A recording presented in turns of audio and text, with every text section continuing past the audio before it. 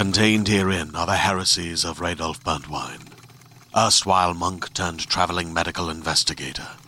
Join me as I uncover the blasphemous truth of a plague-ridden world, that ours is not a loving God, and we are not its favored children. The heresies of Radolf Burntwine, coming January 2nd, wherever podcasts are available.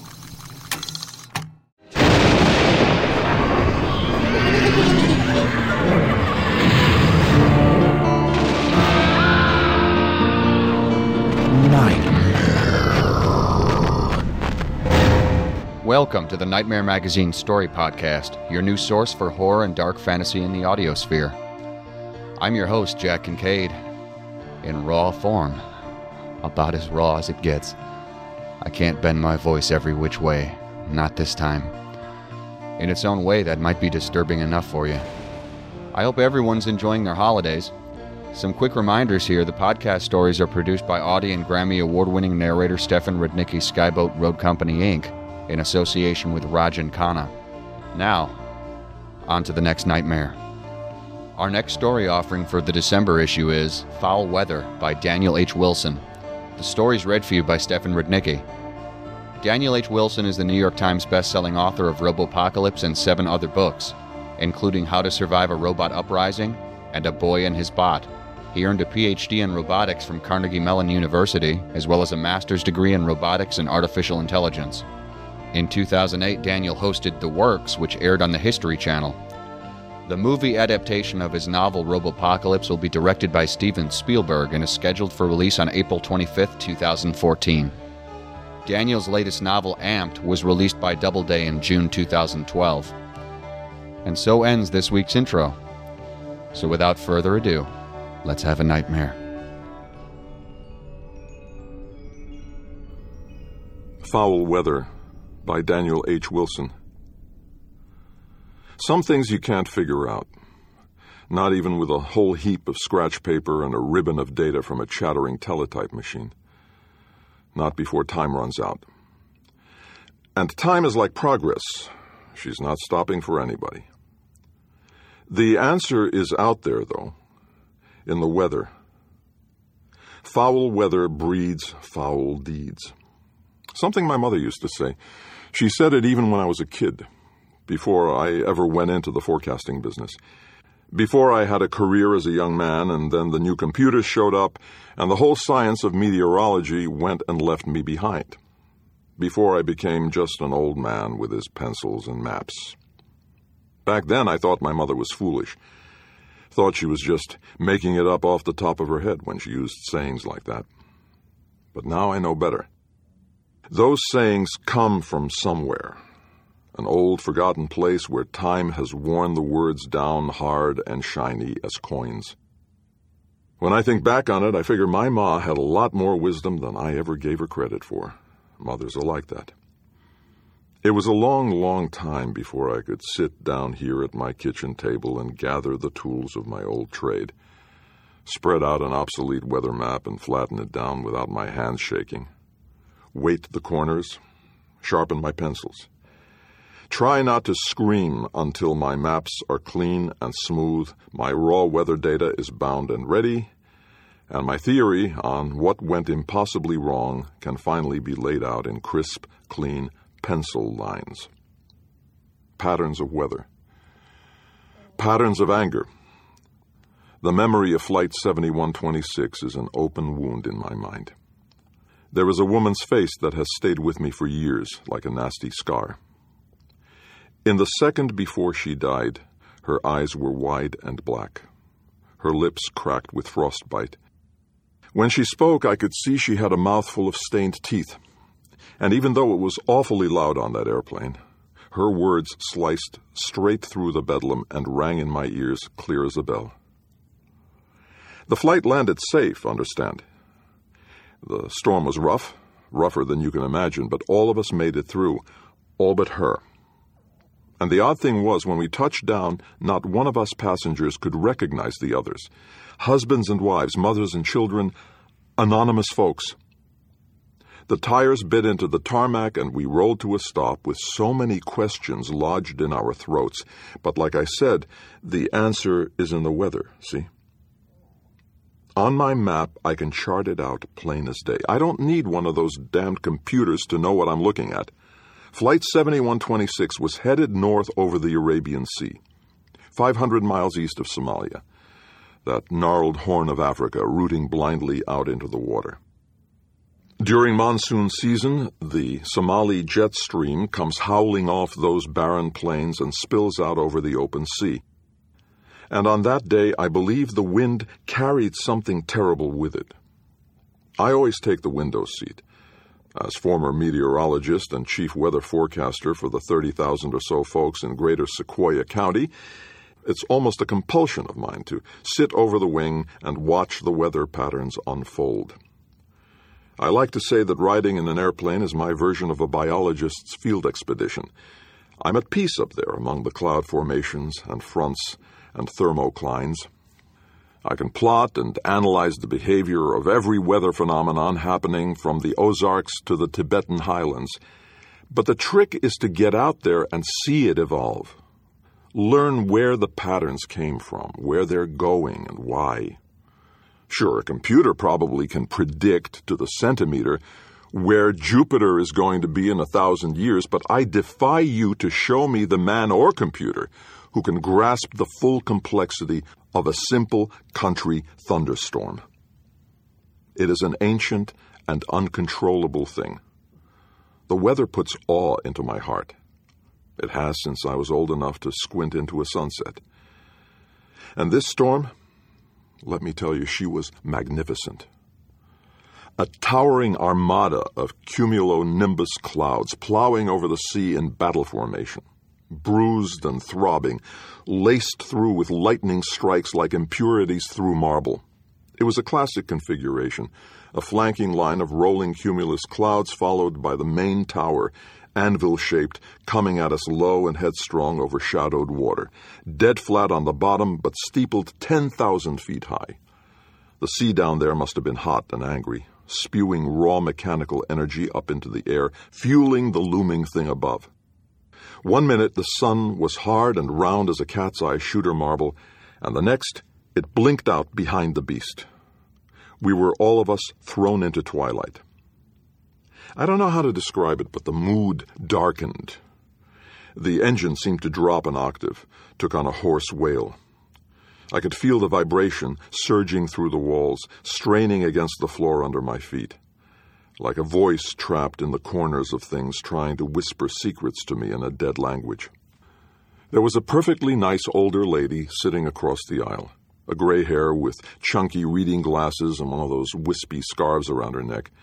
She was knitting with long needles, and I found myself imagining what it would be like to snatch her needles away, to dig my fingers into her graying bun of hair, push a blunt needle up under those reading glasses, over her cheek and under her sagging eyelid, hold her head tight as she struggled in my arms. The lady glanced over at me like she could read my mind. I turned away, dumbfounded by my sour thoughts, but not before I saw it. Just a flash, but unmistakable. She had no expression on her face, just this dead, glazed look in her half-lidded eyes, but there was a sudden snarl on her lip.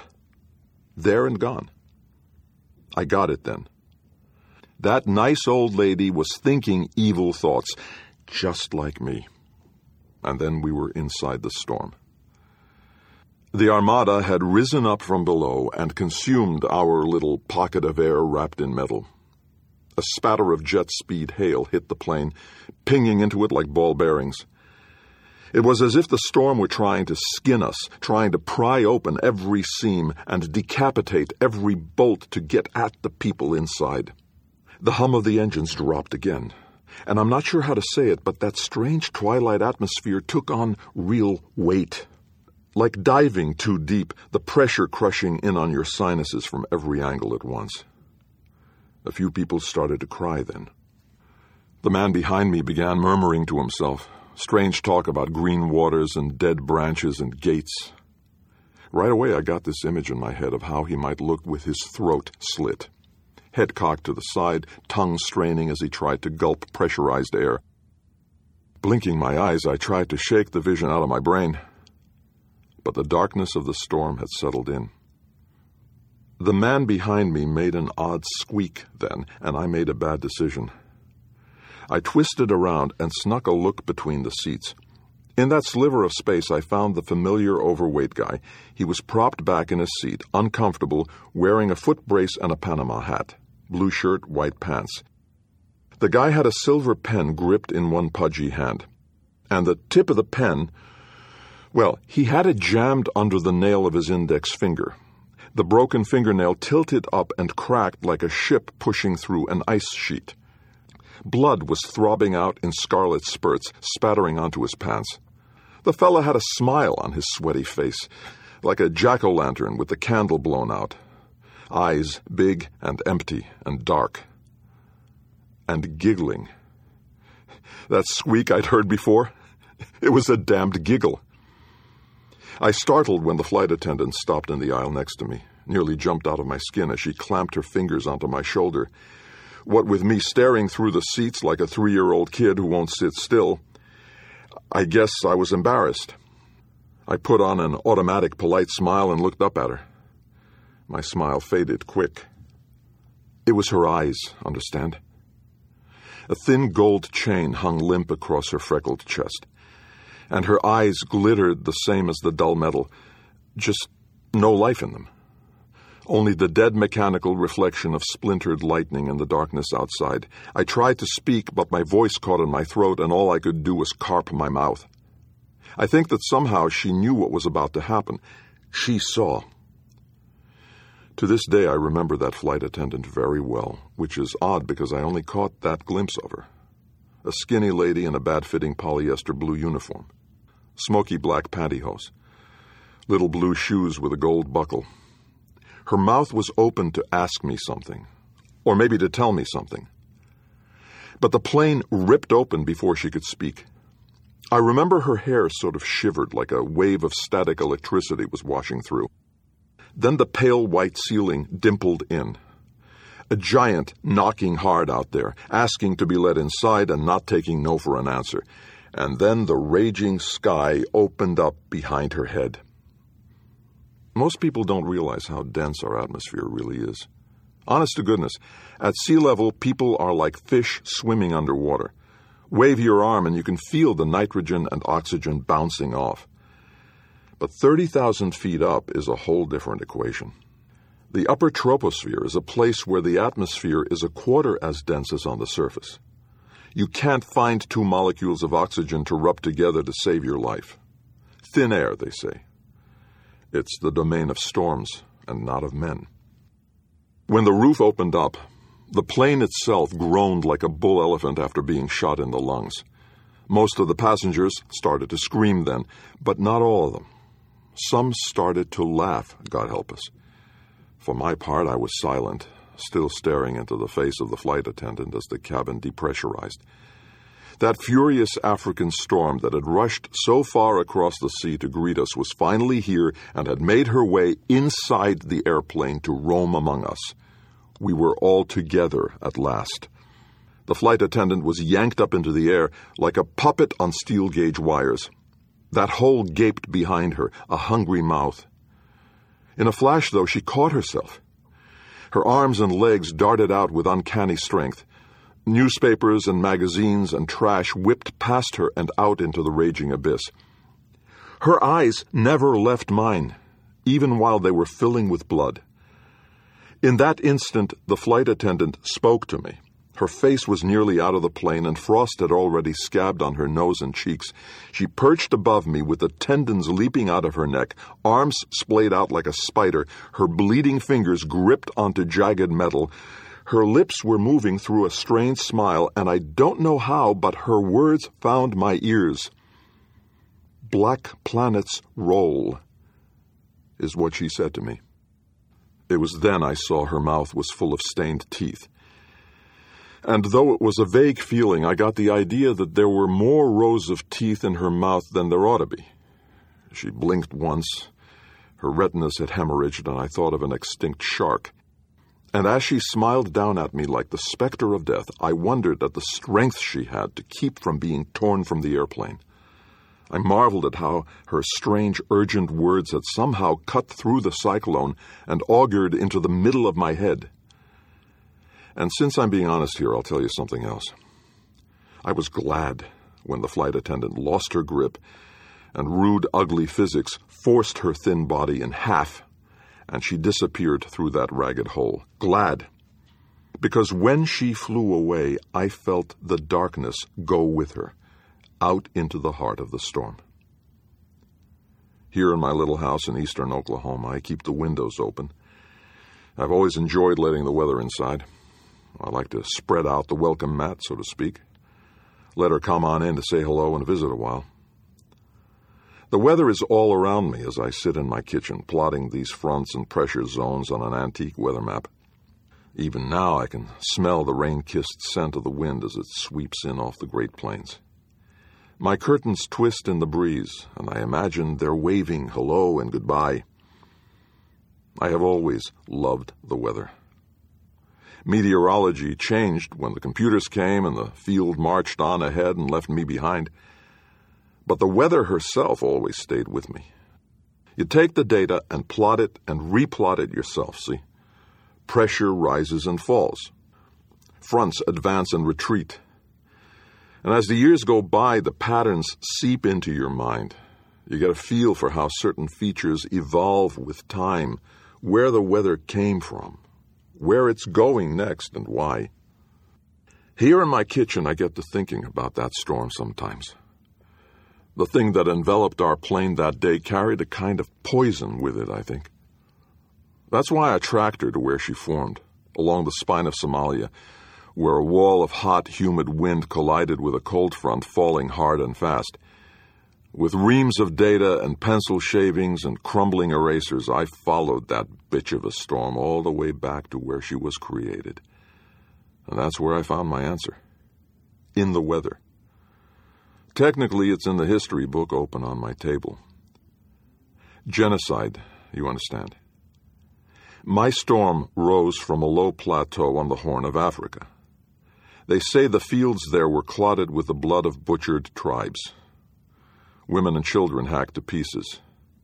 Over 4,000 people tore each other apart in a frenzy on the day my storm was born. A nightmare of rape and slaughter that went on until there was nobody left to tell about it. Not a drop more suffering left. Did the storm cause it? Or did it cause the storm? Hell, I don't know. It'll take a better forecaster than me to answer that question. Maybe some kid will sit down at a fancy computer and figure it out one of these days. But foul weather breeds foul deeds. My mother said it for years, and I ignored her, but she was right all along. We're each of us a part of the breeze and the rain and the sunlight. The weather is with us always, lurking quiet in the background of our lives. She's a punishing rainstorm while you change a flat tire, the breath of sweet wind on your neck as you kiss a girl out behind the gymnasium. And she is other, darker things.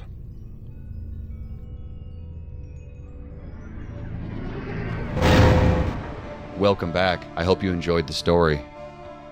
Please consider making a stop at our website at nightmare-magazine.com to leave a comment. Just click on fiction, find this story, and then leave a comment there. Or if you'd like to help spread the word, go to iTunes, find the Nightmare Magazine Story Podcast, and leave a review or rating there. Meanwhile, if you haven't already subscribed to Nightmare Magazine, please check out our many options at nightmare-magazine.com/subscribe. There's also other ways you can be notified of new Nightmare Magazine content. You can subscribe to our free monthly newsletter RSS feed. You can follow us on Twitter or like our fan page on Facebook. If you visit nightmare-magazine.com and click on this month's editorial, you'll find links to all of our social media pages. Thanks for joining us. Cheers from all of us at Nightmare Magazine.